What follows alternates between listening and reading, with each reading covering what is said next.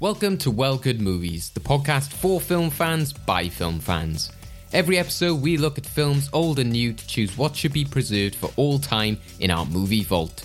With lively topics, big questions and crazy challenges to entertain us and our guests, we always look to have fun by giving you the topics worth discussing and the movies worth watching. Even if there are some duds along the way. But don't just take my word for it. Here's a preview of what to expect in today's episode. Dude, it wasn't his fault. He literally did not say the word. He did not want to say the word. He looked at the envelope for, this says Emma Stone, La La Land. That seems wrong to me. I don't know what to do. And it Faye Dunaway, who just looked at it, it was just like, La La Land. I just sort of steamrolled him into, and then everyone's like, oh, Warren Beatty is an absolute idiot. He didn't do anything wrong. Stop blaming him. Right, Mr. DeMille, I'm ready for my close-up. Are you not entertained? I am your father. Wait! Turn up! Here's Johnny. I'll be back. It's not the car. It's a very naughty boy. Well, good movies! Hello and welcome to Well Good Movies, the podcast that gives you the topics worth discussing and the movies worth watching. I'm your host, David Osger of this, the 43rd Well Good Movies, here to echo the words of Regina King as we celebrate film and show how our love of movies can help us get through even the toughest of times. But I can't talk about awards all on my own, so I am joined by my co-host, who may not be as elegantly dressed as, say, Laura Dern, but he's still wickedly talented, the one and only Kai McKeesold. Okay, this is how we're starting then, is it? Kai? Alright, I'd like to thank you for that, Dawid Ortiz. It's just a theme of April, of Craig's name just not being announced correctly at the start of each show. Well, thank God it's the end of April. Yeah. Well, you should just be fearful of what the theme will be next month. Oh no, the theme next month will be me killing you graphically at this rate. And Craig like, hello, welcome to Well Good Movies, and then just, my guest this week, and then it's just no sign of me. I've just disappeared. Well, just like the Academy, we have many prestigious members within our circle, and one of those is our Oscar and awards season expert, Stefanos Florakis. Hello, Stefanos. Hello, and I'm ready to retire because this award season was way too long. Yeah, it went on a bit longer this year. I suppose, like the rest of 2020 and 2021.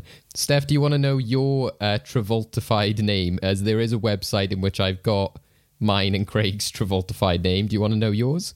Oh, I love hearing my name mispronounced every time. Go ahead.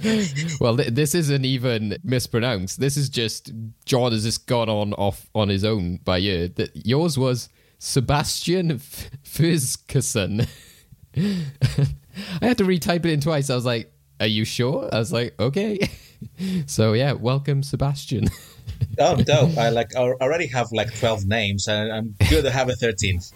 Let me get this straight. Did it literally just see Stefano's names as already Travoltivized and then try to submit it back to what I thought it actually was? I guess it was going with the Adele theme of Adina isn't at all like Adele, so it was just like, let's just change this name completely to something else with an S. So it probably is quite a clever system in that way. But yeah, I can imagine, Steph, you do sympathize with, and I hope I get this right, so Ye Jung Yoon, actress supporting role. Yeah. Yeah, It's when she had her moment of being like, I forgive you, America and Europe for always mispronouncing my name. Yeah, I mean, to be fair, it is supposed to be, the Yoon is to be the first one, but it's okay. Like I said, I don't mind. She won an Oscar, and I'm happy about it, so whatever. She was just a highlight throughout the entire awards season. You always have one, I guess, and yeah, she was definitely a highlight whenever she gave her speeches. So, what are we talking about in today's episode? In light of the 2021 Oscars, we thought it'd be fun if we talked about our most memorable moments and snubs of the last 10 years. So that's talking all about things that have gone wrong and when we were just overjoyed with happiness. But first off, we wanted to recap this year's ceremony and talk all about the highs and the lows of a very different Oscars.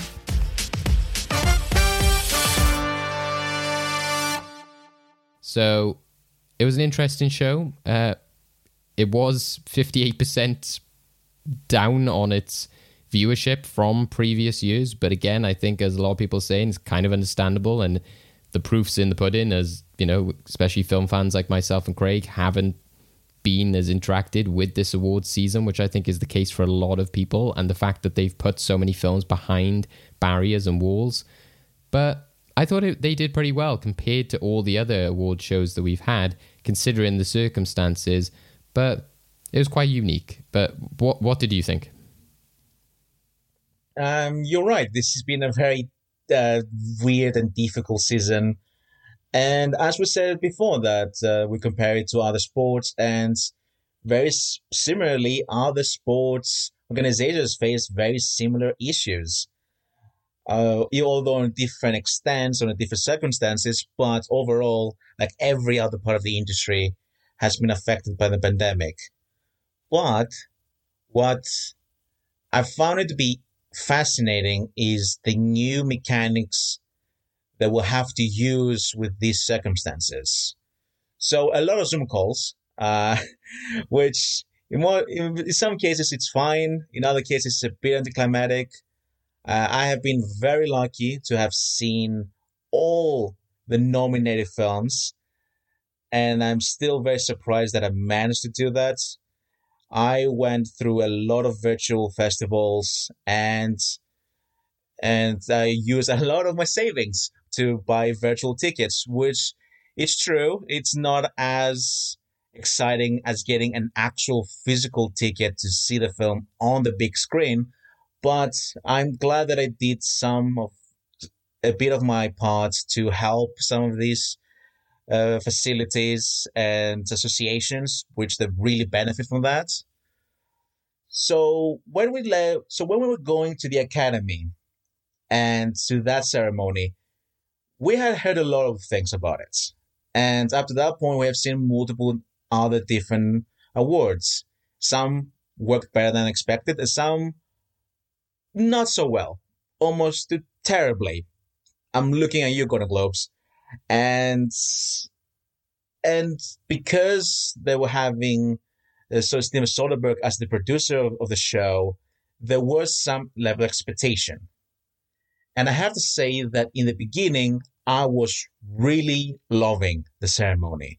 I liked that it was smaller scale, a bit more personal, that the fact that we had actual people physically in the room, or even though they were, and good that we're keeping all the social distancing rules, and the fact that they're all tested and some of them vaccinated. So overall, I was engaged and also felt a bit emotional at times, because this felt a bit normal to me. This is the moment that it would have been it would have been very understandable if they wanted to cancel the show, but I'm glad they didn't, because this is one of the very few things as film fans can have as normal, especially during this season. And in the beginning, especially what Regina King was saying in the beginning, and I love the opening with the title cards, which felt like a film, and better high-def cameras and all of that stuff, which I want the Academy to do every year now, because this looks really nice and very crisp. And I loved, which with every presenter saying something personal for each nominee, it felt truly embrace to the artists and to their work. And that was great. And although I wish they had the musical numbers, which they had pre-recorded, and they showed it on the red carpet event, which makes no sense because most of the songs are bangers, and the performance they gave were really good, and that would have been, I think, it would have been helpful for the pacing for the whole show. And I kind of missed the clip montages, and specifically for all the actors, and also for the visual technical achievements for each film.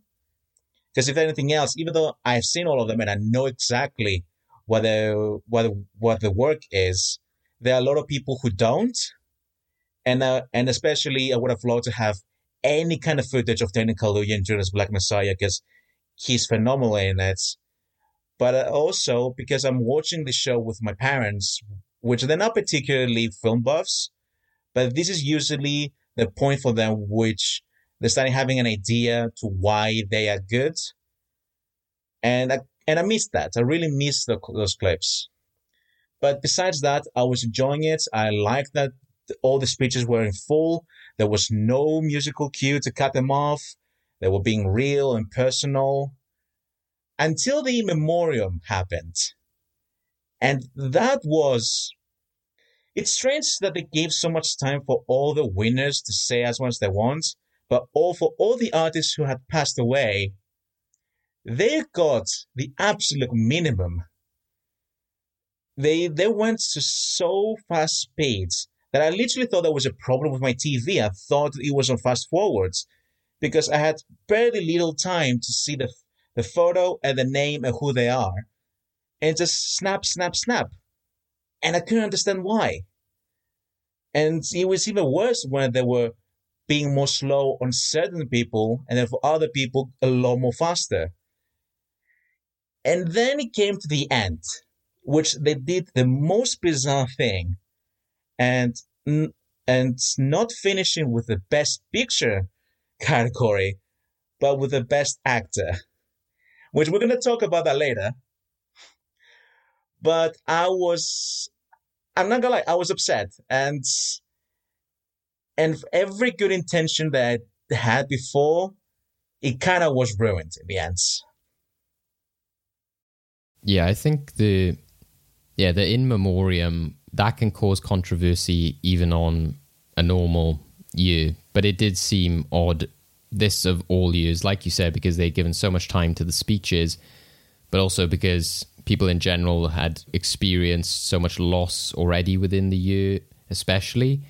And to have like Angela Bassett do that like great like speech before it, etc. as well was like really powerful. But then, I know, don't get me wrong, I love me some Stevie Wonder as well. I liked, having that there. But yeah, it was just like you said, the fact that like so quickly, and the fact that you've got actors like Ian Holm coming up, and then you don't even get to see like a clip of him in something like Alien or like Lord of the Rings. You're like, what? And that's why I used to like, is when they went to like the moments of the actor, etc. So especially having like Christopher Plummer or someone like that, there's so many actors and actresses that we've unfortunately lost. So for them to not be given their moment in that way was unfortunate. And the fact that they left out like Jessica Walter, I was really surprised that she wasn't included. I thought that was a bit unfortunate. I think Naya Rivera is another one that people have pointed out. But yeah, the whole ending on the actors thing is just bizarre to me. Even again, on any other year, I don't really see how that's like the big award of the night, and everyone's like, oh, who's it going to be? Because yeah, they might have anticipated if it was Chadwick that would have been a nice moment to end on, but at the same time it would have been quite a sort of sad, somber moment to end on. So it's almost as if they took Nomadland's big celebratory moment, which we have with so many of the films when they win, like Parasite, everyone's there like partying and really happy, and then you get to like sort of leave on this high. It almost took that away from Nomadland as well, which is unfortunate again, because that film is celebrating a lot of diversity and having like a female director who's like the second female director to ever win, at the Oscars. So just to check, did they literally announce Nomadland, so Best Picture, and then was it literally just Best Actor that was left last? No, they did the Best Picture third to last, and then Best Actress and the Best Actor. What even is the rationale behind doing it like that? Well, the main assumption, which possibly it is that one, is the fact that the producers were anticipating Boseman to win, and they wanted to end with his heartwarming tribute from his widow. But the thing is, producers don't know who wins. They only know at the moment of the ceremony. So they basically made a huge gamble, even though there were a lot of people the last couple of weeks who have been saying that Anthony Hopkins might win, but they still went with it. That has got to be an awful day for the Academy to just look at each other and just go, oh wow, we are just being portrayed like dicks right now, fair play. I just don't get... Also, just the memoriam thing, I just don't understand why you'd ever want to try and... Like, how far in advance of the ceremony must they have made that tribute? Did they just make it thinking it was meant to be for February, then 2 extra months happened, and they just went, oh, right, fine, we'll just check it on?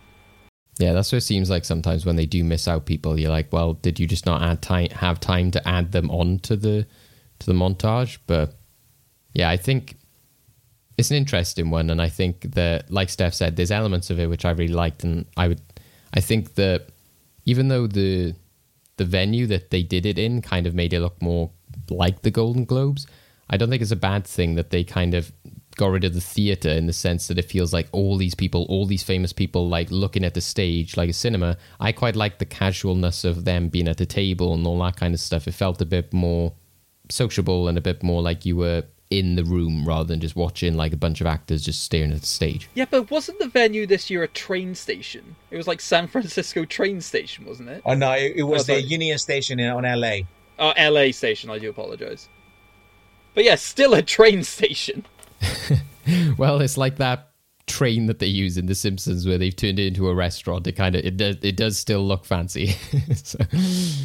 I mean, to be fair, based on all the other train stations I've been in, that's a very fancy one. I'm not gonna lie. Yeah, exactly. Yeah, but if we want to use the analogy of a train wreck, then maybe that is more apt now in terms of the end of that show.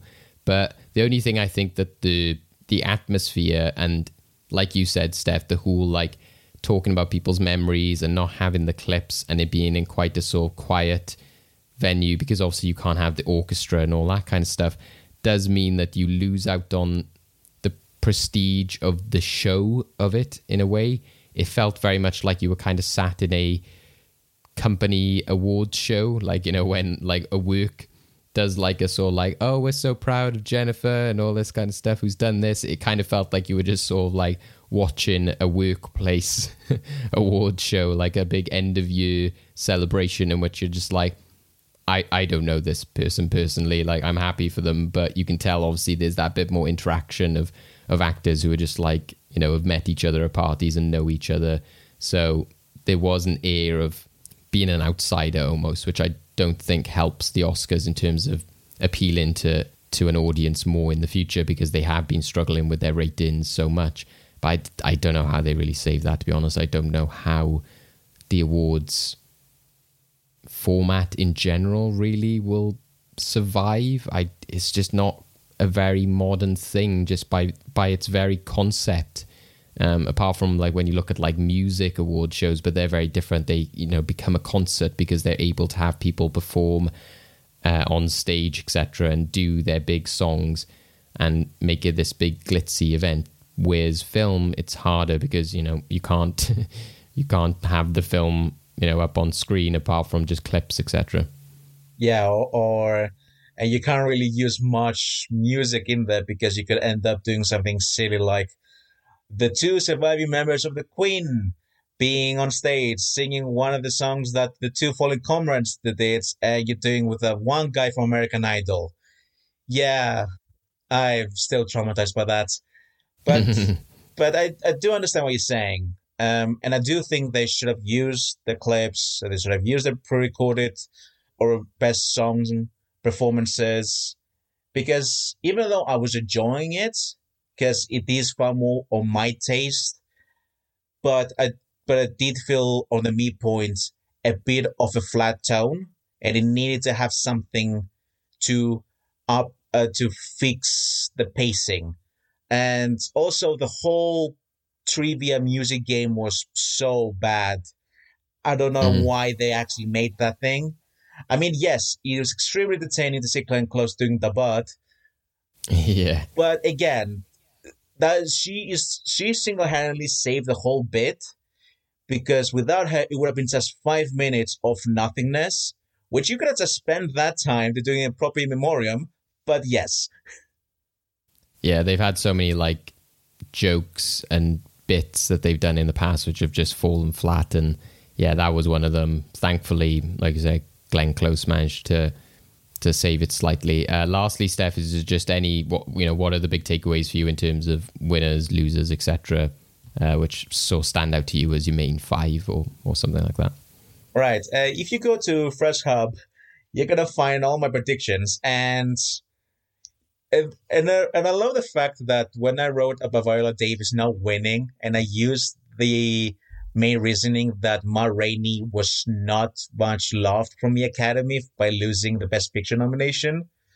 But then I didn't really use that with Boseman, and I look back at it and I'm thinking how stupid of me of using that critique for the one and not for the other. Because in the end, my actual choices, the ones that I actually wanted to win, won. And although at one part I'm extremely happy, but the other one, I just hate myself as someone who is such a snob about predictions. But overall, I am actually very happy about the wins. Nomadland was my favorite film of last year, and especially Chloe Zhao being the first woman of color to win Best Director is amazing, but also frustrating because it's been 93 years. And also this might be the first time since 2008 when Daniel Day-Lewis, Marion Cotillard, Javier Bardem, and Tilda Swinton won for the acting categories. Since then, this might be the first time that all 4 acting categories went to my favorite choices. And I'm extremely happy, but I really am angry at the producers for doing the way they did it, because by pushing the 2 lead acting categories to the end, you took away so much from it. Because Nomadland wins Best Picture, but at that point I couldn't feel happy about it. I couldn't be ecstatic and emotional for that moment. Because I'm back in my mind, I was thinking, but who wins the other 2 awards? Like, this should have been the ending. This should have been the celebration for this group of people, which also real life nomads were on stage, and the majority of the people in there were women. And I can't think about that. I'm thinking that, but who's going to win Best Actress or Best Actor now? Like, so you're telling me that we have more now? Like, I'm so angry because they took it away from me. And imagine they took it also away from them. Because instead of talking about Chloe Zhao and Frances McDormand, we talk about the Best Actor category. And it's actually very similar to the whole Moonlight and La La Land. That was because also these 2 films, they're not be remembered for their achievement. They remember because of that one stupid mistake. And that same goes for Frances McDormand and Anthony Hopkins later on. Because also you could see McDormand on stage winning for Best Actress, and you could see there's not much else to say. Like, I already said my stuff, so I'm just gonna quote Macbeth, which I'm like, dope. I mean, she is actually working on a Macbeth film with Joel Coen and Denzel Washington, so I'm like, well, Oscar number 5 over there. Yeah. And then with Anthony Hopkins, it's just because he gives one of his best performances. I truly believe it was the best performance in that category. But making it so, how can I say, in a way manipulative and commercial, you not only offend Boseman's memory, you also offend Hopkins. Because also, by the way, Hopkins actually did offer to do a Zoom call, and they said, no, we don't want to do Zoom calls. They either go to London to do the satellite hub, or come to LA. Which, by the way, he's over 80 years old in a pandemic. There's no way he will need to risk so much just to get an award. Yeah, the optics of it is not good at all. And I think that, thankfully, Boseman's family have clarified that they don't see it as a snub. You know, Chadwick didn't really so care about that kind of stuff. He saw it as more of a campaign rather than an actual, like, achievement or, like, recognition in that way, which is also true. I think a lot of the times, like the Academy, etc., will highlight people who've been in the industry for so long and they'll award them for their legacy, etc. Whereas, like you said earlier, you know, the Oscars is about a campaign and it's not necessarily always the best performance that does win. But as somebody from Wales, obviously it's hard not to sort of like be happy for Anthony Hopkins, especially when it's dealing with something like dementia, etc. But like you said, I think that the optics of the night just didn't go in his favor, because it just meant that because the evening fell flat then, and you didn't have the celebration of something like Nomadland, and you had the disappointment of people expecting Chadwick to win, in which he did do, you know, obviously like a very great performance, but there was some people who still had that element of like, well, should he win just because he has unfortunately passed away?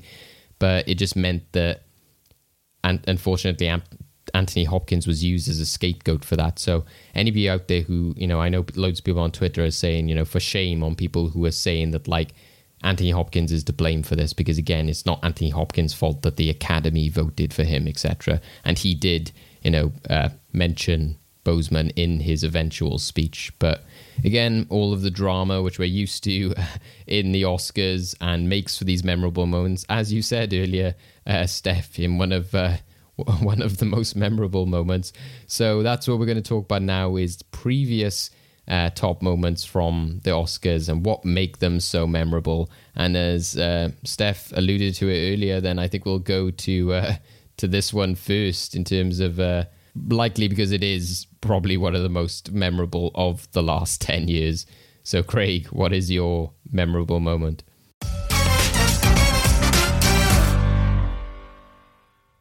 Picture this. You have the presenters of Warren Beatty and Faye Dunaway coming on the stage to announce the Best Picture for 2016. It's a situation where people have been watching the award season, that they've been watching La La Land, continually gaining a lot of momentum, when secretly in the background there's a beautiful, poignant film about like the lives of people specifically of like black gay origin in the background, that probably deserves to win, but is being overlooked by this mammoth of a musical. And you have this perception going in to that win. And then they do their moments, they list out all the nominations, and they open that envelope. There's a moment of confusion on Warren Beatty's face. He doesn't know what to do. He shows the envelope to Faye Dunaway, where she glances at it without giving a moment's thought, just goes, La La Land, and everyone's in roar, and all of the casts and crew, like the producers of La La Land, go on stage. At this point, you then see loads and loads of Oscar staff hurrying onto the stage, addressing to people what's going on, to the point that we're a bit confused. You literally then have Jordan Horowitz like coming up to the microphone after having another producer, Fred Berger, being told what's going on, making an impassioned speech, finishing it with, "We lost, by the way," and then revealing the actual envelope that shows Moonlight won. I know everyone has to go, "Oh, celebrate for them instead." This is not a joke. Moonlight has won Best Picture. Moonlight, Best Picture.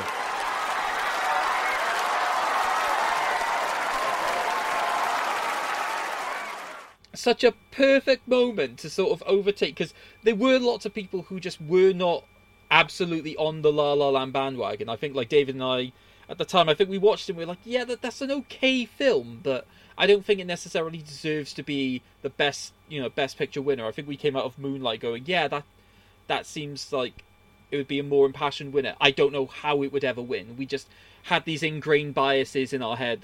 The Academy would just never recognize a film like that. It was just like, they're gonna be won over by La La Land.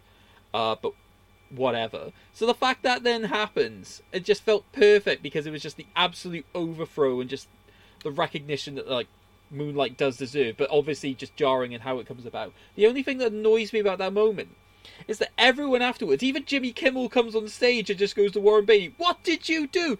Dude, it wasn't his fault. He literally did not say the words. He did not want to say the words. He looked at the envelope for, this says Emma Stone, La La Land. That seems wrong to me. I don't know what to do. And it's Faye Dunaway who just looked at it. It was just like, La La Land. I just sort of steamrolled him into... And then everyone's like, oh, Warren Beatty is an absolute idiot. He didn't do anything wrong. Stop blaming him. For God's sake.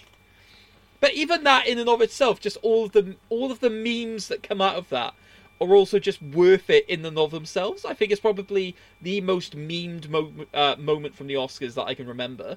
Especially considering, like, literally you just take the shot where it shows the envelope. Because I think it's one of the few times we actually see the inside of the envelope properly. And people are just putting whatever they want in it.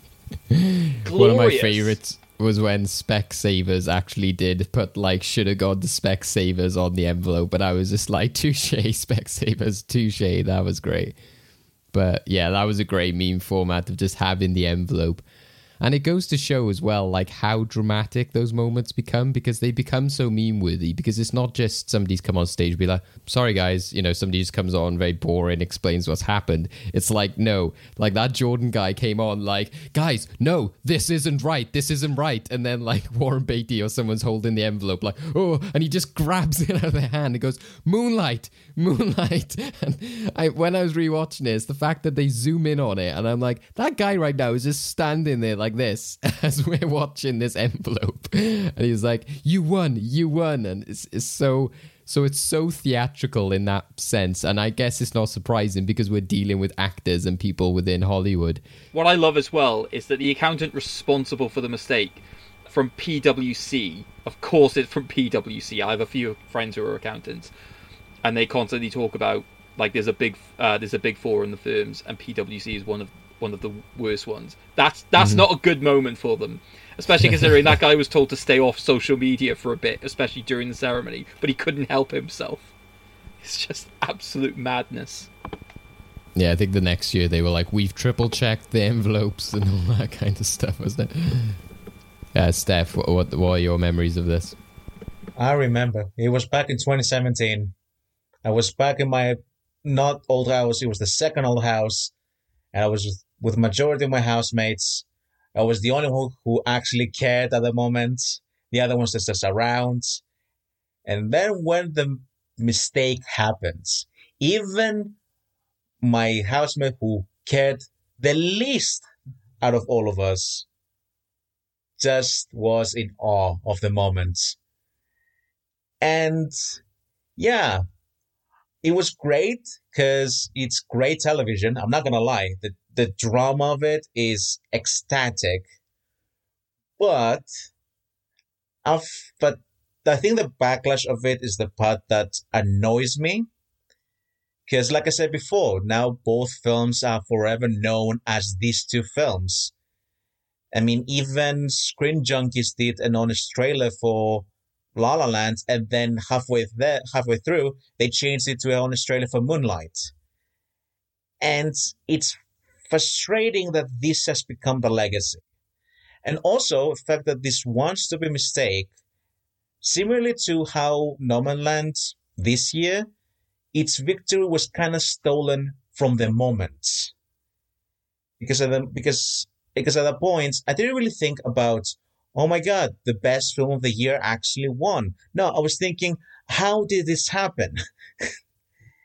And it took me so out of it, and it shouldn't, because for one, this is the first all-black cast film to win Best Picture.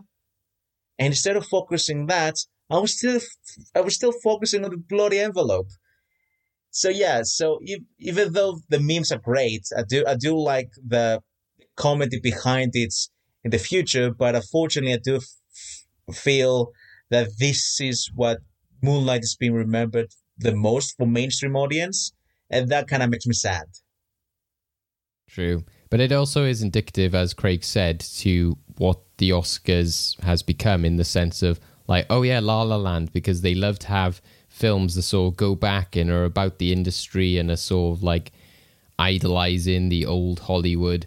So because that was so idolized and seen as the obvious winner, to then have Moonlight actually be the winner, it was kind of reflecting that in a way of like, oh no, it was actually this really innovative, different film. And yeah, I think the reaction in the room sort of highlights that. And it's kind of like, as an audience member, you had that like, oh, thank God, So I think it's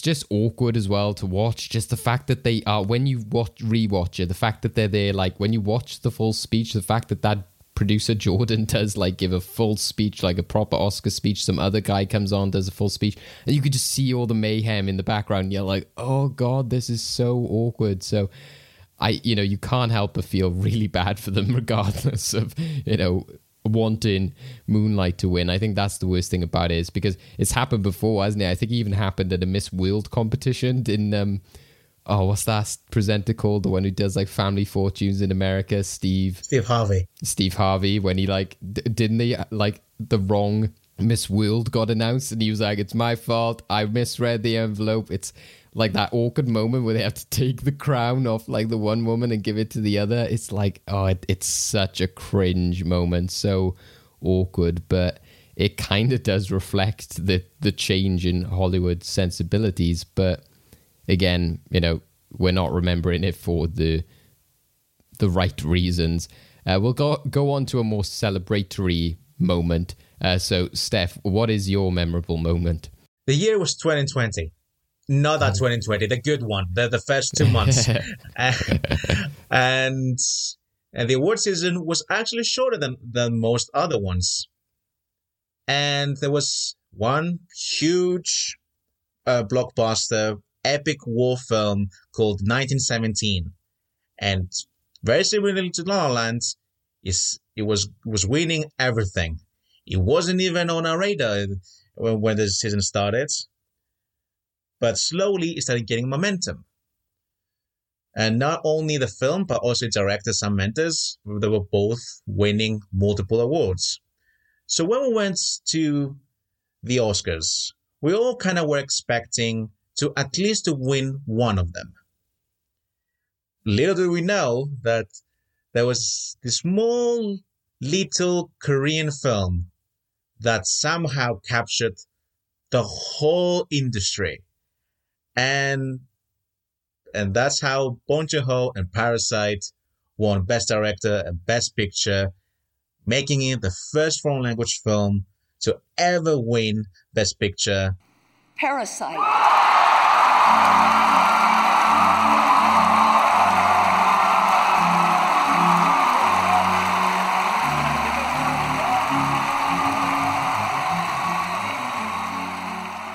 Let's just say that me as a Korean, I always knew that I wanted something like this to happen, but I didn't know how much until it actually did.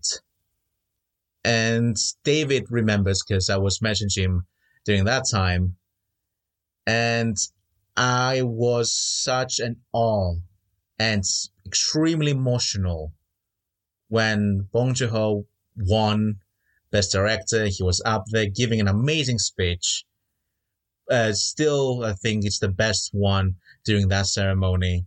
And then when Jane Fonda said the title of the film for Best Picture, and seeing all this group of Koreans on stage, I would say one of the very few moments that I felt real representation of my own culture. I was just nearly sobbing. And to be honest, and I think that's why, to go back to Moonlight, I feel for so many people of African American descent or any other Black descent, because that was a moment that I kind of stolen away from them. And because now I know how it feels, I understand them. And my goodness, I don't think I will ever forget that. And also, the most amazing part is that the fact that the whole theater were celebrating about it. And that is something I never thought I'd see, that a Korean film would be celebrated by everyone in that room. And yeah, and I'm getting emotional right now talking about it. Well, it also brings back the good memories of, like you said, watching it live, having the the build up to it, because like you said, it was in the good half of 2020. So again, like, where's the Moonlight La La Land situation? Unfortunately, I think when that happened, it was one of those years in which I maybe watched it when it first started in the middle of the night and was like, you know what, I'm too tired for this. I think I had work the next day, so I just went to sleep. And then when I woke up and saw that on my phone, I was like, oh God, why did I go to sleep? I missed that.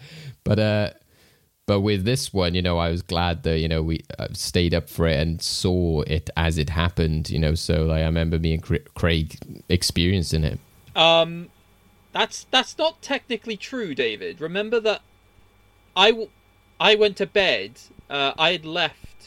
Oh, was it? Yeah, because Parasite. I thought we both saw Parasite. What I specifically said was, I'm feeling really tired, I've got work. If Parasite wins, you are to ring me, wake me up, and I'll experience it.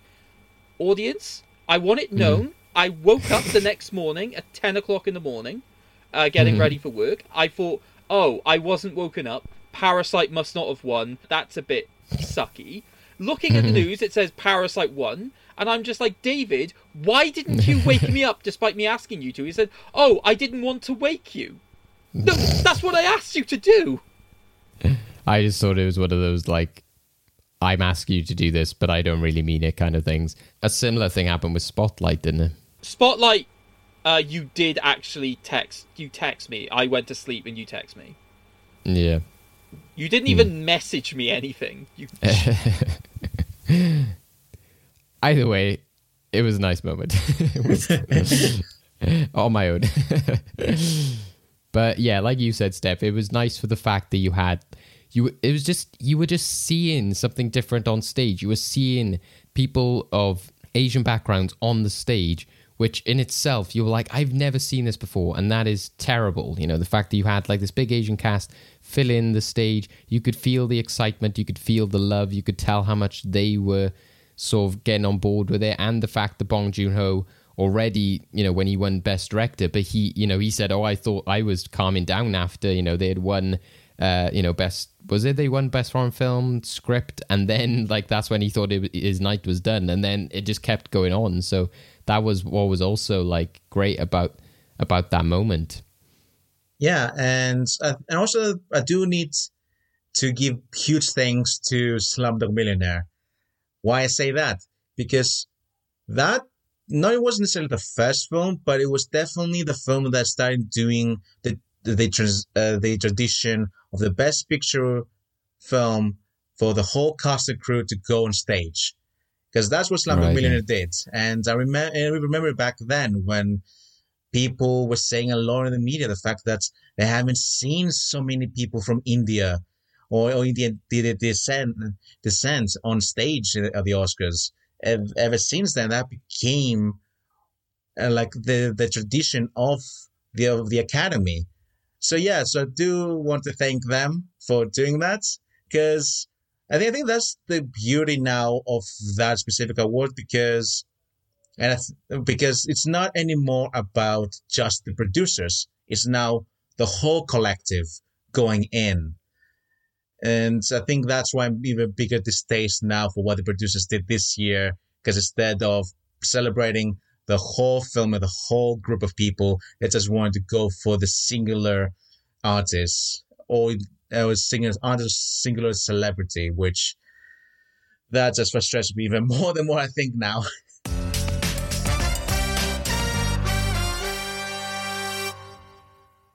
Please welcome the wickedly talented one and only Adele Dazeem. I just love this so much. I could just watch it over and over again because it's just the way that he says it with such assurance.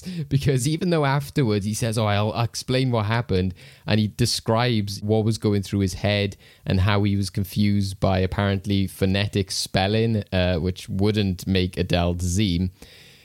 So when you watch it back, you're like, no, you look like you pretty much know what you're saying apart from the Dazeem bit. I love the way that he says, like, the wickedly talented. So it's so confident. It's so cocky going in. It's so, like, of that theatrics of the Oscars to then be like, Adele Dazeem. And it's just the way it, like, peters off as if he was like, oh, I f***ed up. And then there's no kind of, like, look inside or weird cutaways or anything. It's just him, like, turn in, like, yeah, I got that right. And then you just go to Indina Menzel and you're thinking, oh God, what must she be thinking right now?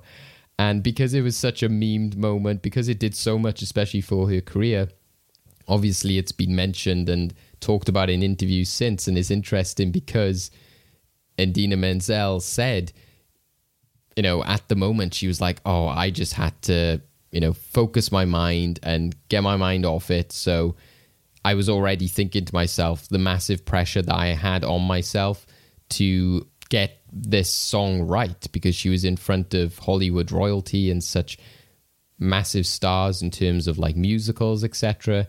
And the stuff that she was doing to focus on that moment, then for about 8 seconds, I think she said, she was like, oh God. And I think we've all had that in which like the name's been mispronounced or somebody has said something wrong. And you're kind of just there on the sidelines like, oh, God's sake. But you're like, right, forget about that. So you can only sympathize in that situation. And yeah, it just makes me laugh what was going through John Travolta's head. Like, it just goes to show a lot of the time we have these Hollywood celebrities which just say or do weird things. And John Travolta is quite an odd character. So it sticks to that aspect of him. And yeah, it's just funny because it's just nothing like her name. And because Frozen was such a big hit, Let It Go was such a big hit, I think it makes it even more stand out. If it was a singer that we didn't know as much, it wouldn't have landed as much. But the fact that you're just like, who was that? And again, you can only sympathize with her. Obviously, it was also brought back when Indina Menzel introduces John Travolta as Glom Gazinga. So it just made this entire scenario. But you do have to question John Travolta's thinking during this. Like, apparently he was distracted by Goldie Hawn. He wasn't told when he was going on. He was just rushed out onto stage. And then he was looking at like a phonetic spelling of it and fluffed it from that. But still, I don't understand how that happened. But what I want to know is, was Glom Gazinga actually made by one of the various Travolta name generators that exist on the internet? Steph, what's your memories of it?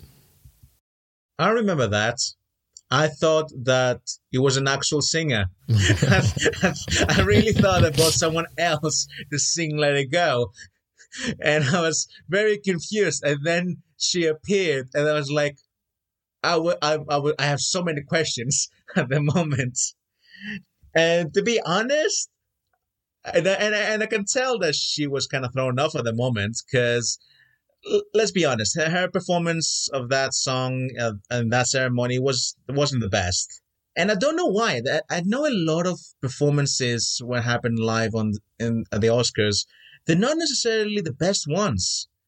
Like the same thing, well, not the same thing, but surprisingly, the singer Adele had also not a good performance of Skyfall the previous year. Yeah, sometimes there's something about like the acoustics even in the venue which just doesn't make them sound great. But yeah, there's often they just, I don't know, the instrumentals around it, maybe because they're just more of a film show than a music show. But yeah, they never seem to quite land. But I can confirm when you put in the one I used, the Travoltified name, they did come up with Glom Gazinga when I typed in John Travolta. Of course it did. But yeah, no, it was a funny moment, to be honest. It's now we look back at it and it's just, then you understand a lot more what Travolta is as a person. And after seeing a lot of his recent films, I'm like, yeah, you're not the 90s anymore. which is fine. You know, we'll always have Pulp Fiction and Friday Night Fever or Saturday Night Fever. I don't even remember anymore. Yeah, he's just an odd character these days. Even when I watched that Jimmy Kimmel interview when he was describing what happened, I was like, you look so odd. You can like see like the weird like fake hair line he's had like implanted, and like he's got like this weird makeup on, etc. He's a strange character. I mean, anyone who performs like that in Battlefield Earth has got to have something significantly wrong with them. Yeah, true. Oh yes, the magnum opus. Oh, what a film! Let us know at home, what are your most memorable moments from the last 10 years? But we'll now go on to our most memorable snubs. So, Craig, what is your most memorable snub? One or two snubs from the past 10 years? So the first snub I want to talk about is in the animated category, because I think that for the year that it came out, it was quite notable that it happened. Bear in mind that the Academy have been known to put in some absolute garbage into the best animated picture categories, such as like Despicable Me 2, The Boss Baby, loads of things like that, and also just completely neglecting genuinely good films such as Pokemon the Movie 3, Spell of the Unknown, a film that every time I hear any form of review about it only ever talks about the incredibly good psychological things it does with the characters, but then turn around and say, but it's a Pokemon movie, so it still must be bad, to the point that the Academy just do that just with load of films. I don't know, but there was one particular one, I think 2014, that specifically I think a lot of people raised eyebrows at insofar as not getting any form of inclusion, and I think it's then had a sort of spanning legacy of this particular like franchise basically being completely overlooked over and over again, which is the Lego Movie. No nomination for Best Animated Film, which is baffling, given that not only was it an incredibly enjoyable, very family-friendly film insofar as like the comedy, as well as the message it wants to go for, but it also just had a striking visual style, which for like what the Academy often like to reward, they like to reward animated films which aren't just your usual CGI sort of entertainment Pixar film, but they do honor anime, they do honor like stop motion films. This was literally a film where the CGI was so good they literally made Lego look as if it was just actively moving on its own. That's how high quality it was. And it just gets nothing. And like, I can't remember some of the films that did get nominations that year. I think it was the year that Big Hero 6 eventually went on to win. So I can tell you that the nominees from that year were Big Hero 6, The Box Trolls, How to Train Your Dragon 2, okay, Song of the Sea, and The Tale of the Princess Kaguya. I mean, to be fair, that's a solid list. To be fair, yeah. It is a solid list, but I think there is a degree to which I think Lego Movie could definitely have slotted in there somewhere. I mean, I'm not gonna lie. I do like Big Hero 6. I do not think it was as novel as the Lego Movie, which basically made it look like it just went in as sort of the Disney sort of nomination. And then obviously you've got the optics of, even if it is a good sequel, it's still an animated sequel of How to Train Your Dragon 2 going in.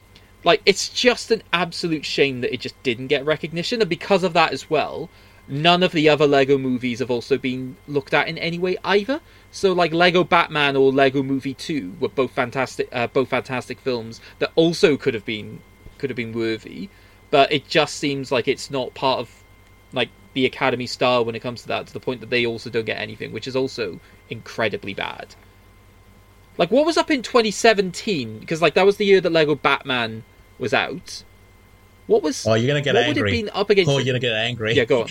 Go on. Okay, the year that the Lego Batman movie was legitimate to get nominated, and it didn't, but the ones that did, and I'm gonna name the bad ones because the other I like, The Boss Baby, and Ferdinand. Ferdinand. Oh, for God's sake! What are you doing? I think like Craig said, it's just like when you have like, I know people like love How to Train Your Dragon, but again, it's just like How to Train Your Dragon 2, like come on, at least like give a film that's at least an original film. Like a lot of what works about How to Train Your Dragon 2 is like the benefits it has from the first film, or at least go with the Lord of the Rings model of like award the third film because it, wraps everything up. So yeah, and I agree with Craig. I just think the Big Hero 6, while I love that film, is great, there's just nothing like standout about it. There's nothing like exceptional about it. And I think that it does go to show that they do have a are biased towards the embedded studios within animation. So Aardman, like this year, it was so weird the Shaun the Sheep Farmageddon got nominated, whereas they just have a lot of loyalty to Aardman, so they usually get in. They obviously have a lot of loyalty to Leica, which I think is fair. You know, they do some beautiful stuff. They have the loyalty to Studio Ghibli, but that's not to say that they do, nominate other anime. And the same with what's the studio, Steph, that does Song of the Sea and Wolf Walkers and Cartoon Saloon, which I absolutely adore. Yeah, so again, that is like justified. So it just goes to show that this like Warner Brothers is just left out then. It's amazing then that Sony managed to get in there with Spider-Verse, which actually then won, which was why that was such an amazing win. But yeah, the fact that this keeps happening, and because the Lego Movie did have such an inventive storyline, it wasn't just like, I think a lot of members, because the problem is, I'm right in thinking that Academy members don't have to watch all the nominees, do they? Actually, for the nominations, it works with branches. So the ones who nominated Best Animated Feature are usually the animated branch, which that makes it more weird, to be honest. Yeah, but in terms of the win, like what the people choose for what they want to be the winner, it's not so, say, Best Picture, for example, the people who choose the winners don't have to watch all 10 nominations. Am I right in thinking that? No, they don't. Either way, it just comes across as like, I've seen the Pixar film because my kid watched it. It seems very much like they just haven't seen Song of the Sea. They haven't seen the Lego Movie. And they hear Lego Movie and go, oh, it's just like some toy animated straight to DVD film. They don't realize that they've actually taken it and made quite a sort of inventive Toy Story, real world story about a kid using his imagination and having this confrontation with his father, etc. So that's what to me was like unfortunate about it, is just that the fact that it did have this more deeper, meaningful story and which was very inventive, but it just seemed to be struck off on the sense of, oh, it's just a Lego Movie. It's like, well, no, if you actually watched it, you'd realize that isn't the case. But I do have faith in studios like Cartoon Saloon, Leica, and especially Sony, because I think that really after Spider-Verse, they really go the next level, and I'm very happy. But as for the Lego Movie, I do agree it should have been nominated for animated feature, but I'll even go to the extent of it should be nominated for original screenplay. And I am quite upset that the Academy sometimes overlooks animated films to the bigger categories. And I do think that the Big Hero 6, even though it is good, it's enjoyable, I do feel like out of all the films, even the ones that did get nominated that year, I did find it to be the weaker one out of the bunch. I rewatched it recently, and I think I just found aspects of the dialogue just really, really hacky.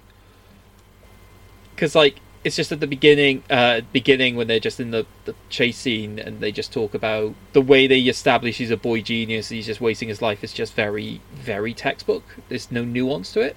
Or at least with Lego Movie, everything, because it's done in such a childlike way, they actually get a surprising amount of nuance just by doing dialogue in the very, very straightforward manner. Yeah, everything is done there is done for a silly way, and then you're like, what's happening? And then you get to the end of the film, and you're like, oh, I get it all now. So yeah, even the sound effects, exactly, perfect. Yeah. Craig, what's your second one? My second one is a little bit more personal. So basically, around the beginning of 2017, I wasn't in a good place for various reasons, and this was around the time where David and I were basically going to watch films that were being advertised as potential award contenders. I think Odeon had a big poster of all the films that they knew were being released because they were trying to go for the Oscar push. And one of the films that they showed that we went to watch was A Monster Calls. I came out of it even more emotionally destroyed than I already was, but generally came out of it loving the film, thinking it was a fantastic story. Specifically about the way in which children have to deal with grief and the idea of letting go through traumatic experiences of illnesses, and it was just a a really beautiful. It was just a really beautiful film, and it had like good CGI incorporation with the yew tree. Being played by Liam Neeson, just being done in an incredibly sophisticated way. The way in which they use the stories to incorporate the way that the characters should learn. Yeah, I thought it was beautiful, and particularly, and I will die on this hill. The best child actor I've seen in my entire life so far, in Lewis McDougall as the main character. He was a phenomenal actor, and it was just a great performance.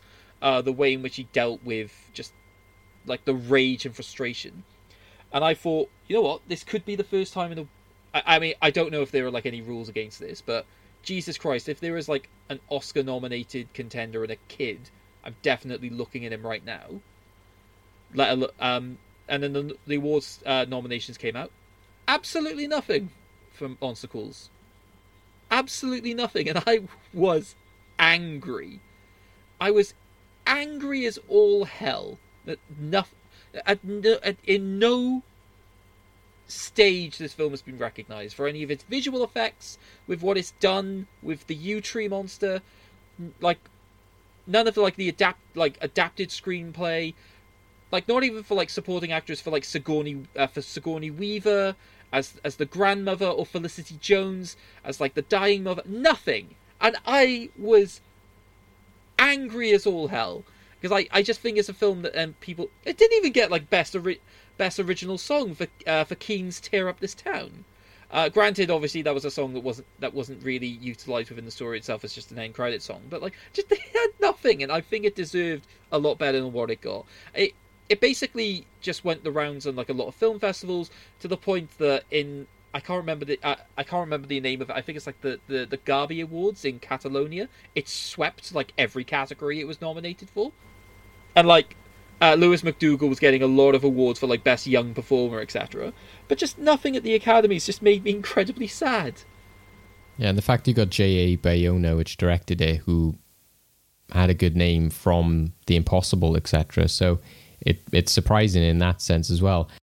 Steph, what's your feelings on A Monster Calls? Actually, Monster Calls was the first film I watched on the London Film Festival, and it was during my second year here in the UK, and initially I was going to watch, surprisingly, Moonlight during that time, and because I was staying for the whole day, I just wanted to book a second film, because why not? Why not we have a next chance? And now I've become an addict of film festivals. And yeah, it was the first film I watched when I arrived to London. I was also in tears. Yeah, I was really surprised to what it was, and I was very surprised at how little coverage it got from people. And even in the festival, in the theater, it wasn't sold out. It wasn't very busy, and I found it so bizarre because also at that time, Felicity Jones was promoting Rogue One, so I was expecting there would be something down the line, because there are many films in the award seasons that usually do get the momentum in the end. Just like The Father with Anthony Hopkins, that is a film that got into the game very late, but then managed to do something. But yeah, it is a very good film. I do agree.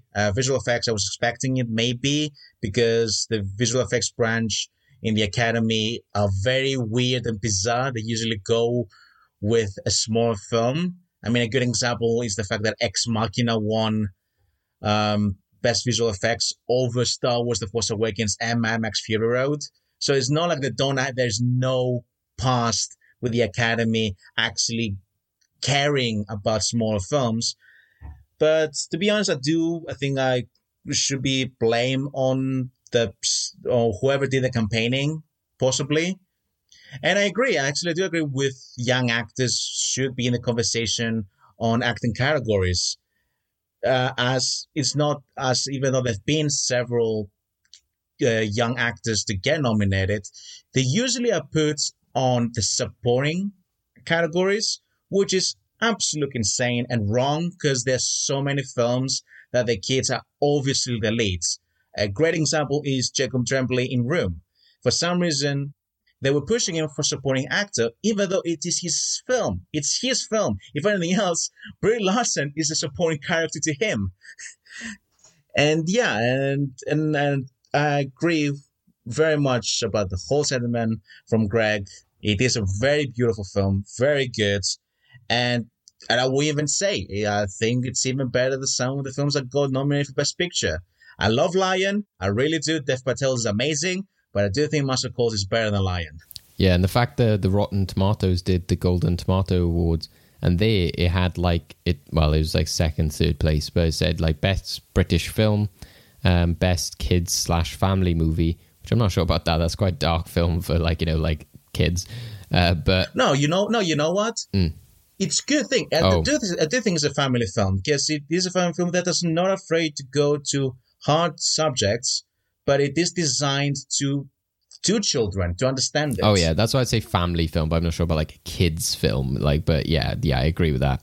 But the fact that they've mentioned it as British film as well, even more weird that the BAFTAs didn't pick it up, which seems to be a running trend as well. Like there's just never an emphasis on like this is British cinema. It never seems like Britain as a film community sort of gets behind them, and BAFTA doesn't really seem to either. Obviously, you don't want BAFTA to just give the BAFTA to a British film every year.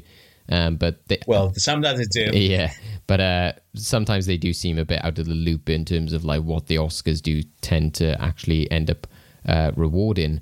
But yeah, I agree with Monster Calls. Like I said, it was a great film. It was just unfortunate they didn't get any attention. Just, like I said, even just for the beautiful animation that it has. Yeah, I think that's why I actually really love this year's BAFTAs nominees. Because even though it was quite unorthodox the way they did the major categories, I love how much appreciation they gave to British films, to British actors. So I do believe that maybe Master Calls was one of those British films that came out way too early. I think if that film came out now, it would have had so much more praise and more attention.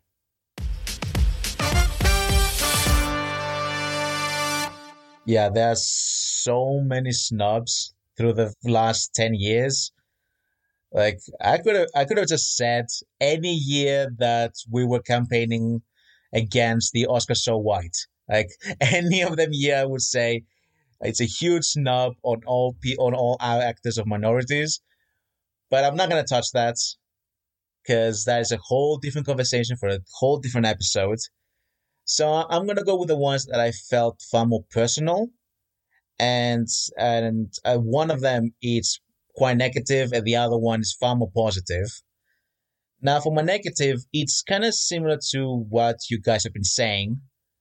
But specifically, it's about the Oscars of 2017 and the omission of Amy Adams' performance from Arrival at the Best Actress category.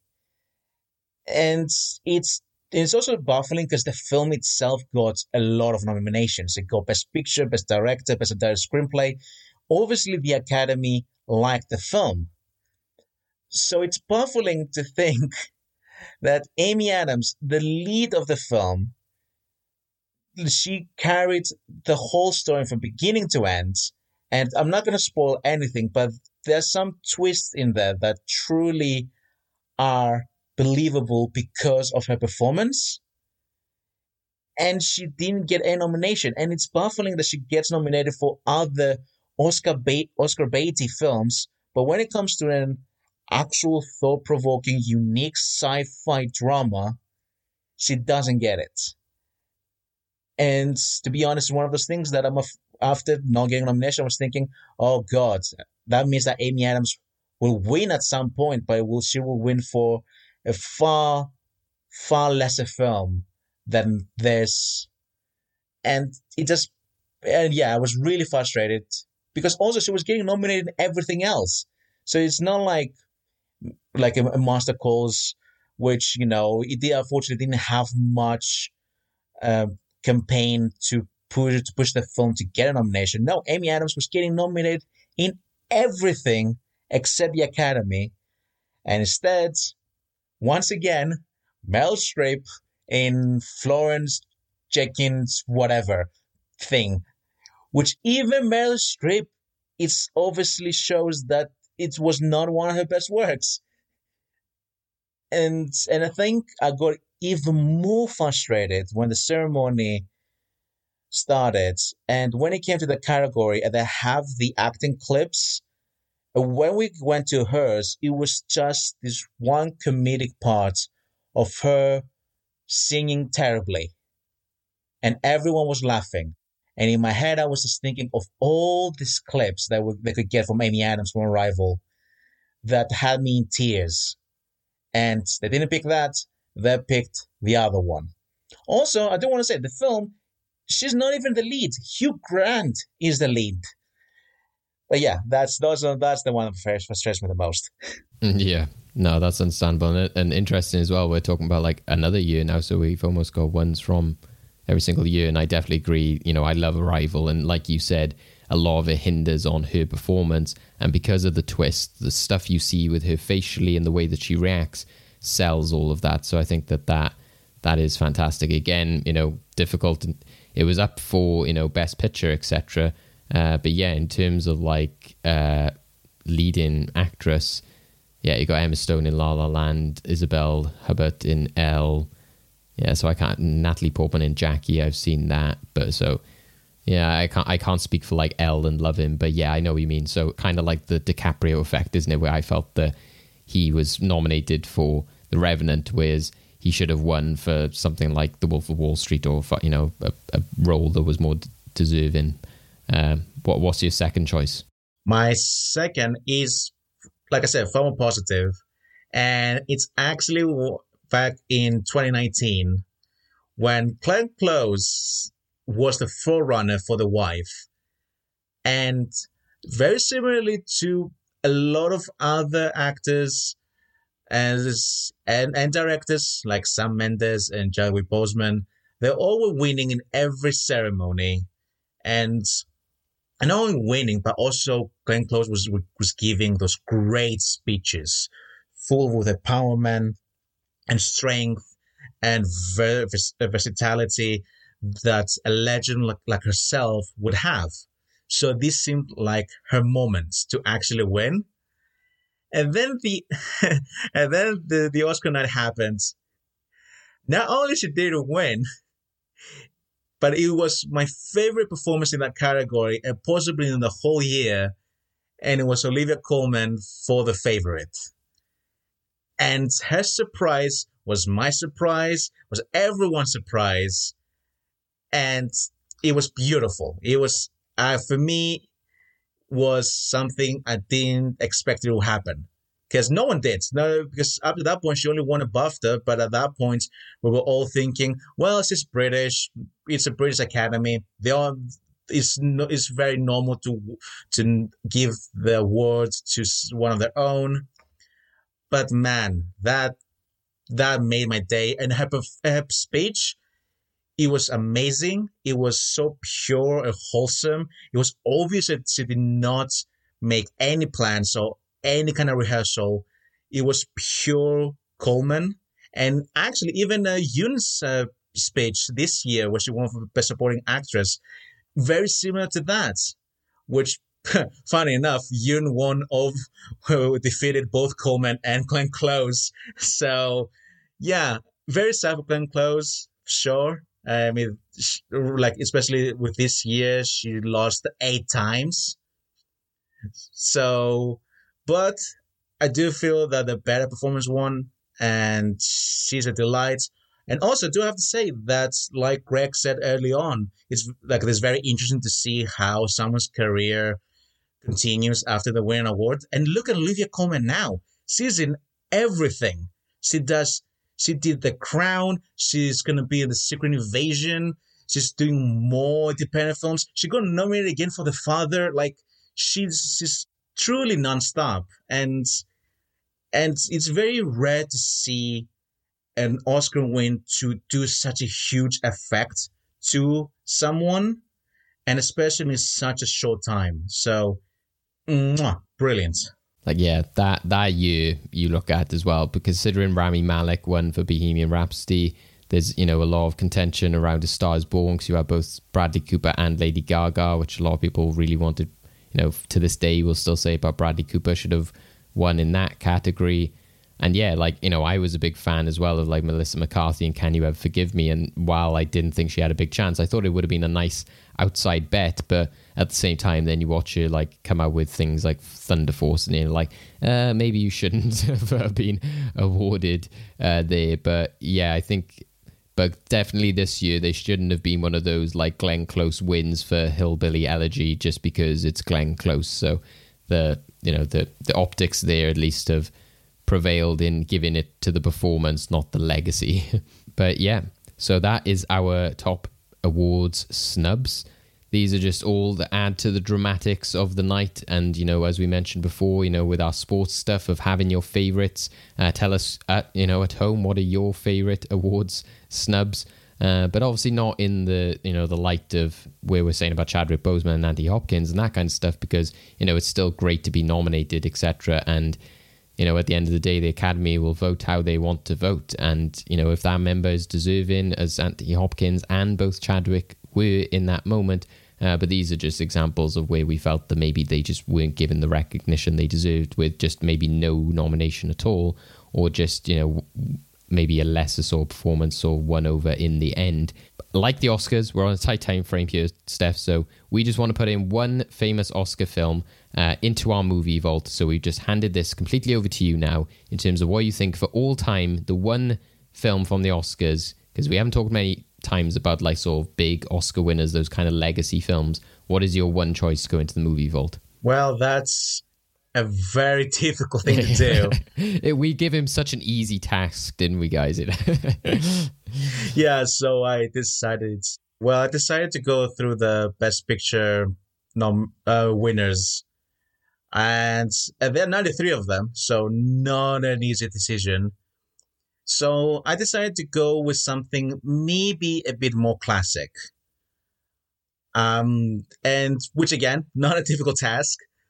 But I decided to go with something that it was a huge production, a true epic, something that a lot of people still talk about. It was a huge financial success back then, and it's almost everything that a lot of people miss from an Academy Award winning film. But it is also something that's not easy anymore to make. And it wasn't easy even back then. And that is Lawrence of Arabia. Yes, that kind of epic with the, the big star name, etc. Like I can, definitely see it. Because when you had that list of like the top ones and stuff, you had the likes of The Godfather and Schindler's List and stuff. And I was like, well, that could come into other categories and topics we talk about in the future. But yeah, Lawrence of Arabia is very much of a typical kind of Oscar fare. But then I wouldn't say sort of like Oscar bait so much. But it has so many memorable moments in it. So, yeah, it's a good shout. Genuine excellent choice. So into the movie vault goes Lawrence of Arabia. We hope to discuss and chat about it more in the future. But for today, like I said, we're wrapping up our, awards discussion here now. So we go to our end game to close things out. We're in the end game now. It's so annoying! Alright, endgame time.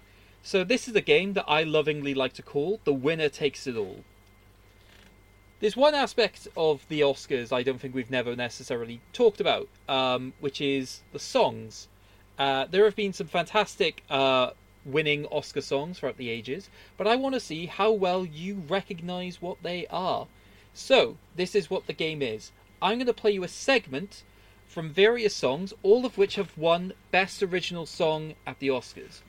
I want you to do two things. I want you to say what the name of the song is, and which film it won the Oscar for. Okay? Is everyone clear on the rules? So, name of the song and name of the film that it was from. Yeah.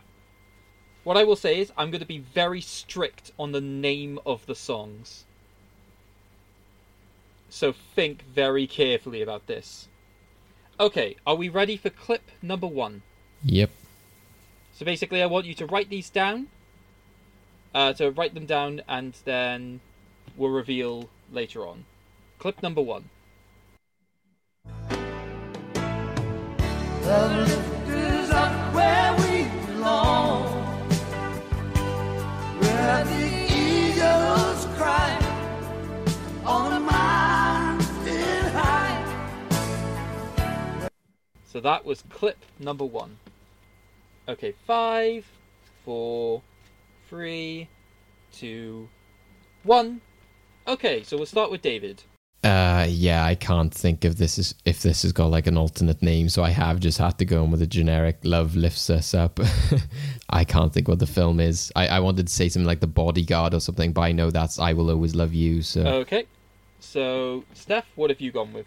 Up Where We Belong from An Officer and a Gentleman. Okay, so let's go with David. So, is the song Love Lifts Us Up Where We Belong? no. Is it Up Where We Belong? Yep. Yeah. Is it the Great film. Is it The Bodyguard?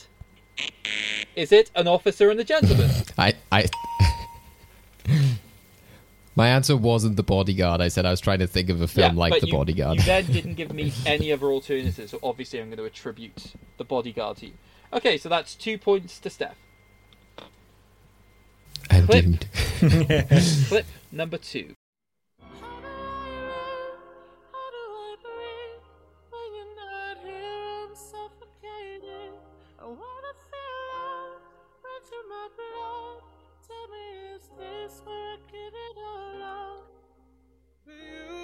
Alright, what song and film is that?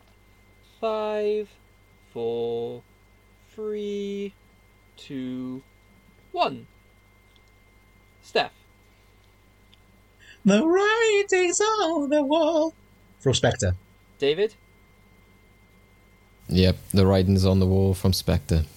Just checking, are you both putting the writings on the wall? I put writing No, on the writing. wall. Sorry, I was too into the mood. Sorry. Watching you... Well, I say watching. Hearing you both panic when I bring that up. So, is it Writings on the Wall from Spectre? Indeed it is. So that's 2 points each. You're very lucky, you guys, that you're not seeing me mouthing all these songs. Okay. The emphasis on No Time to Die for so long, though, was getting me, though. I was like, what is it? I was like... I mean, oh my god, can you imagine the audacity if I tried to put No Time to Die in this, despite the fact that... Alright, Clip. That would be so offensive. Be like, come on, we haven't seen the film yet. Clip number 3. Deep in my heart, I'm concealing things that I'm longing to say. Scared to confess what I'm feeling. Frightened you'll slip away. Alright. Song and the film. Alright. 5, 4, 3, 2, 1. David, what is it? I don't know. I just went for a random guess on this. It sounded like a musical to me, so I'm going with Love Never Dies from Phantom of the Opera. That famous Oscar-winning film. Steph, do you have any ideas? I want to say the song is The Way He Makes Me Feel, and it's from Yentl. Okay, so we'll start with David's Phantom of the Opera incorrect guess first. Is it from the Yentl? Ooh. Oh, shit. It's actually You Must Love Me from Evita. Yeah. Oh, I hate me. I hate me so much. At least I was right about the musical thing. You were right about it being a musical. What I was hoping is you'd recognise that was Madonna singing. Right. Oh, I hate me even more. Yeah, that's always the difficulty with the Oscar songs is it a musical or is it something else? Well, that's what made me think the Phantom of the Opera, although not a good adaptation, again, the likes of The Greatest Showman have made it in there. So, when they're scraping the barrel for songs, they might have just been like, Right. Clip number 4. Who knows what miracles you can achieve when you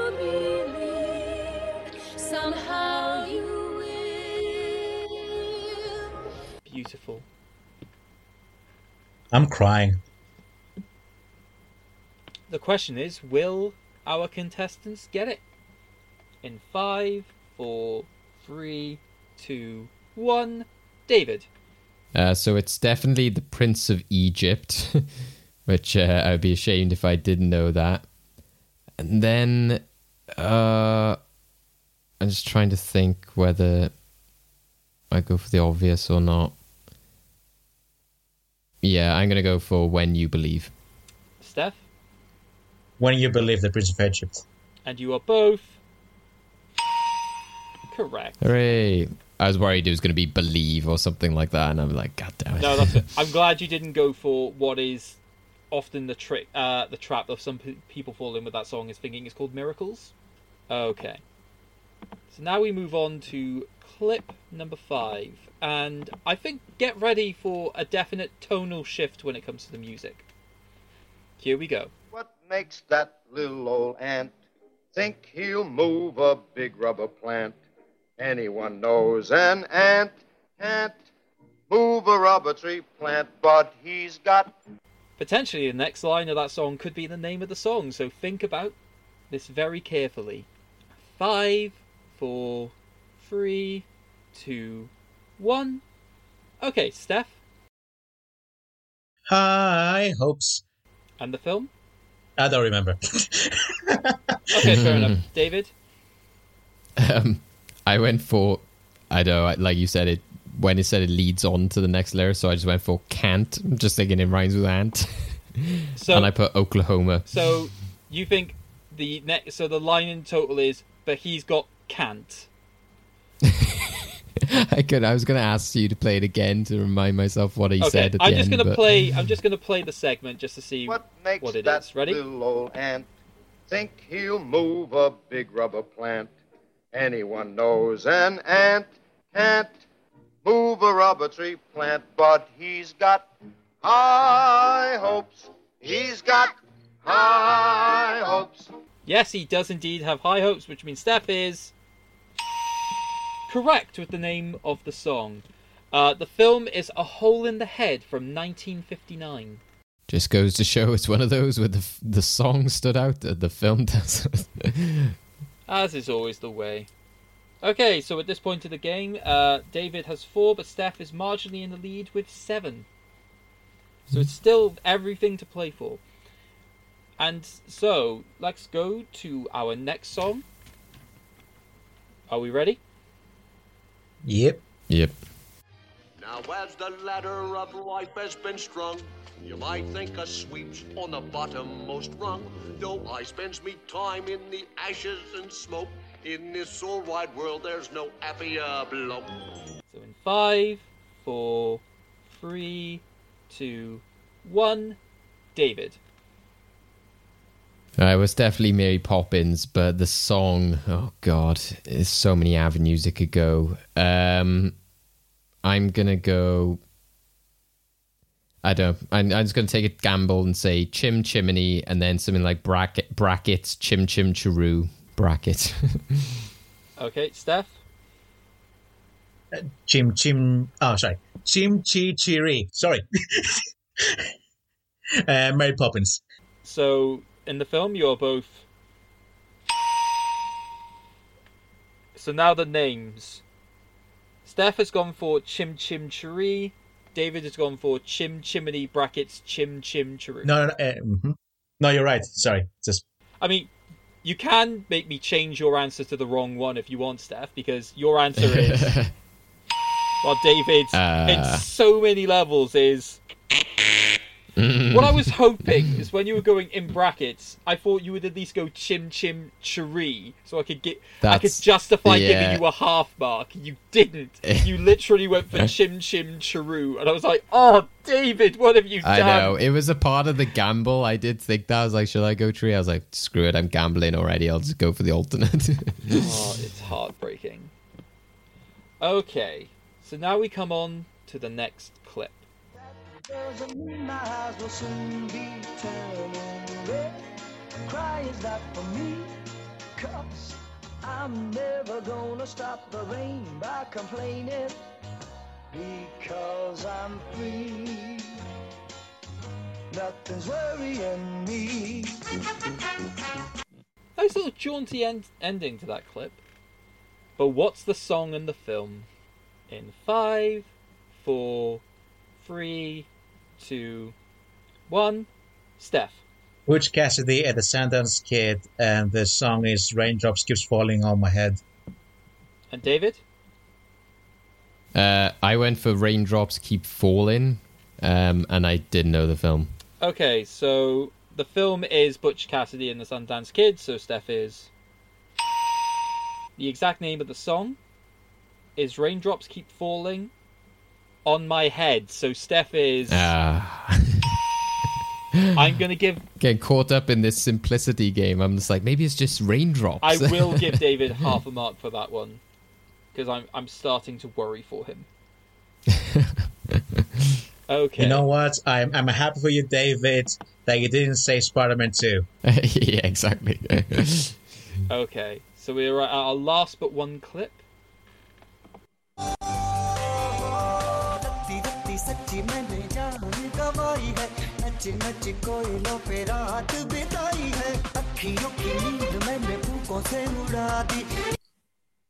Alright, what is that? You guys are so lucky you don't see me right now. Oof. 4, 3, doing the dance moves and everything. 2, 1. David. I'm going with Jai Ho with an exclamation mark, though I hope that doesn't hinder my point. And Slumdog Millionaire. And Steph? Jai Ho, Slumdog Millionaire. Okay, so is the film Slumdog Millionaire? Yes, it is. Is the song Jai Ho? It is. Am I gonna disqualify David because of the exclamation mark? No, I'm not. He can keep the points for that one. That's absolutely fine. So to be clear, it doesn't have an exclamation mark. I don't think it does, or certainly nothing that I've seen suggests that it does. Okay. Okay. So now we're on to our final clip for this game. Why can't they understand the way we feel? They just don't trust what they can't explain.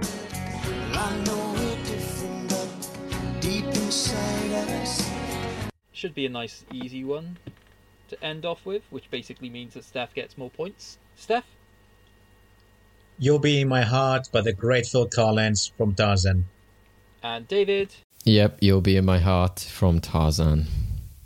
I know Steph was singing along to that one, definitely. He was just there like... So is it You'll Be in My Heart?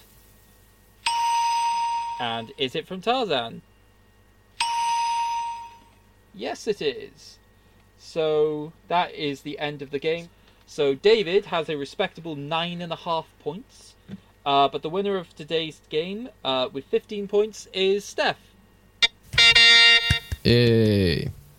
Yay. It would have been nice if I had at least known one that Steph didn't, but, you know, still respectable. I mean, the fact that Steph didn't know all of them, I think, is telling, so... It's something. No, don't worry. I'm beating myself for not knowing Remember Evita. Oh, my God.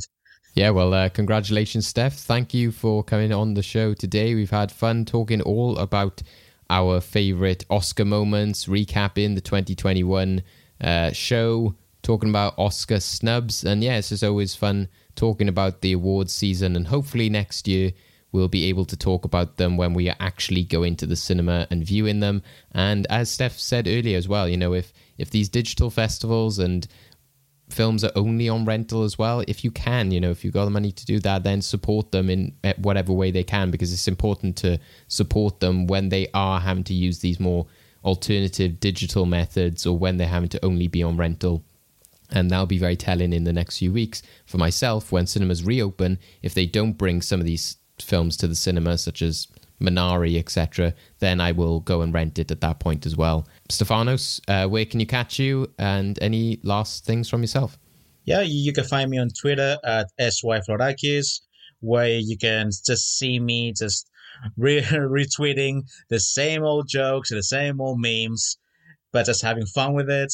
And you can find me on Letterboxd. There's going to be a link on my profile where you can see me make short comments and very small reviews on each film I watched in 2021. 2 days ago, I surpassed the 157 films. I'm very tired, but it's great.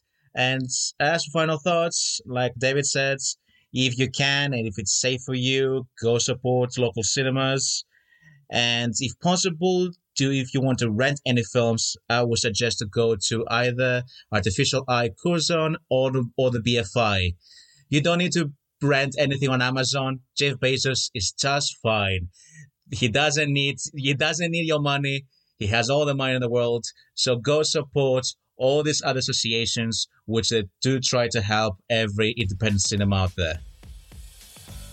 Jeff Bezos is Lex Luthor. I don't know if people have seen, but he recently wore a jumpsuit and was in a mech or something, and they compared it to Lex Luthor in the comics. I was like, he's Lex Luthor. He's evil. Our only salvation is for him to get divorced multiple times. Yeah. So, yeah. And also, like you said, Stefanos, you can catch what your predictions were and what actually the winners turned out to be if you want to recap the winners of the Oscars over on freshtakehub.com, where you've got your article. And you were also on Capes, Cows and Masks with myself reviewing Falcon and the Winter Soldier. So lots of stuff to go find you on.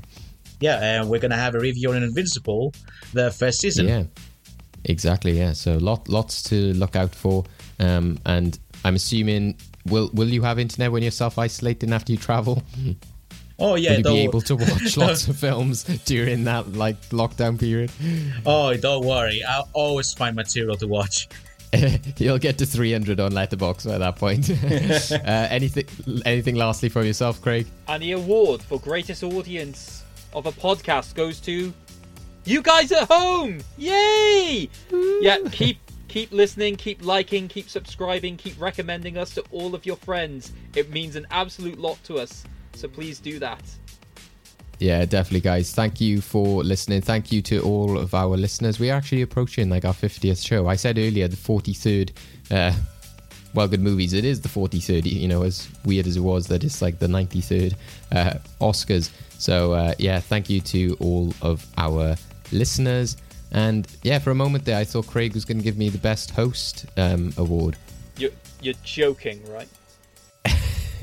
So yeah, thank you guys for joining us. As Craig said, you can catch us on all of our socials, which is Well Good Movies, over on Facebook, Twitter and Instagram. You can catch us on freshtakehub.com/wellgoodmovies, where you can also find a bunch of videos and articles such as the Oscar predictions one from Steph. And yeah, thank you very much for joining us. Please do make sure that you share this podcast, this episode. Rate us on wherever you can, iTunes. Give us a review. It all helps us to go up in the rankings. And yeah, I just I don't have any music to sort of play me out at the moment. So yeah, we'll catch you in the next one, guys. Have a good one. Goodbye. See you again. La La Land. Sorry, I mean bye.